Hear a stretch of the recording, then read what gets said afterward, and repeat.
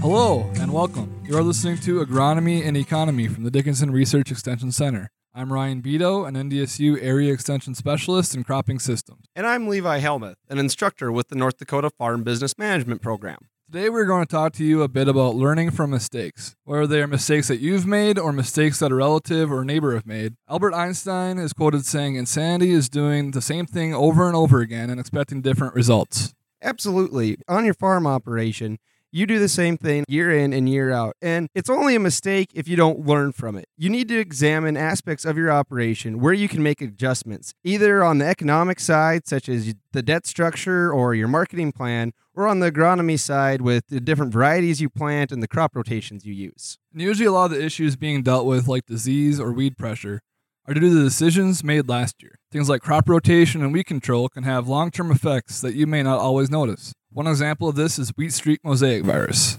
Wheat streak mosaic virus is a plant pathogenic virus vectored by the wheat curl mite.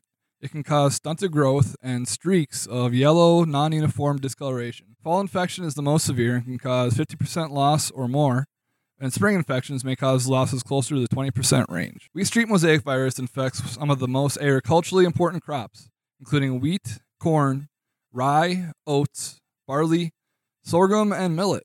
Additionally, some grassy weeds have been known to serve as an alternate host. The primary pest management for this disease is breaking the green bridge. This is accomplished by destroying all host plants, including wheat volunteers and grassy weeds, 2 weeks before planting the new small grain crop. This will remove food source for mite survival.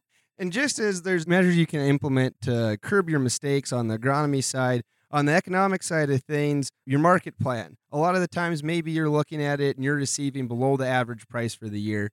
Or you actually sat down and figured out your cost of production, you're still not seeing a proper return that you want on your operation. So you need to first make a plan, and once you do make a plan, come back in and adjust that plan and make sure that plan is working for you. Failing to plan is planning to fail. And if you're just selling off the combine or selling the calves off the cow like we have the last few years, that might not work out this year.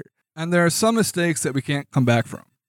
Absolutely. Statistically, most farm accidents occur in June, July, and August. So as we enter these summer months, be sure that you're using your common sense and staying safe on the roads. We want you to be able to tune in next time. That's all we have for you today. If you have any questions, you can find us at the NDSU Dickinson Research Extension Center, or you can call us at 701-456-1100.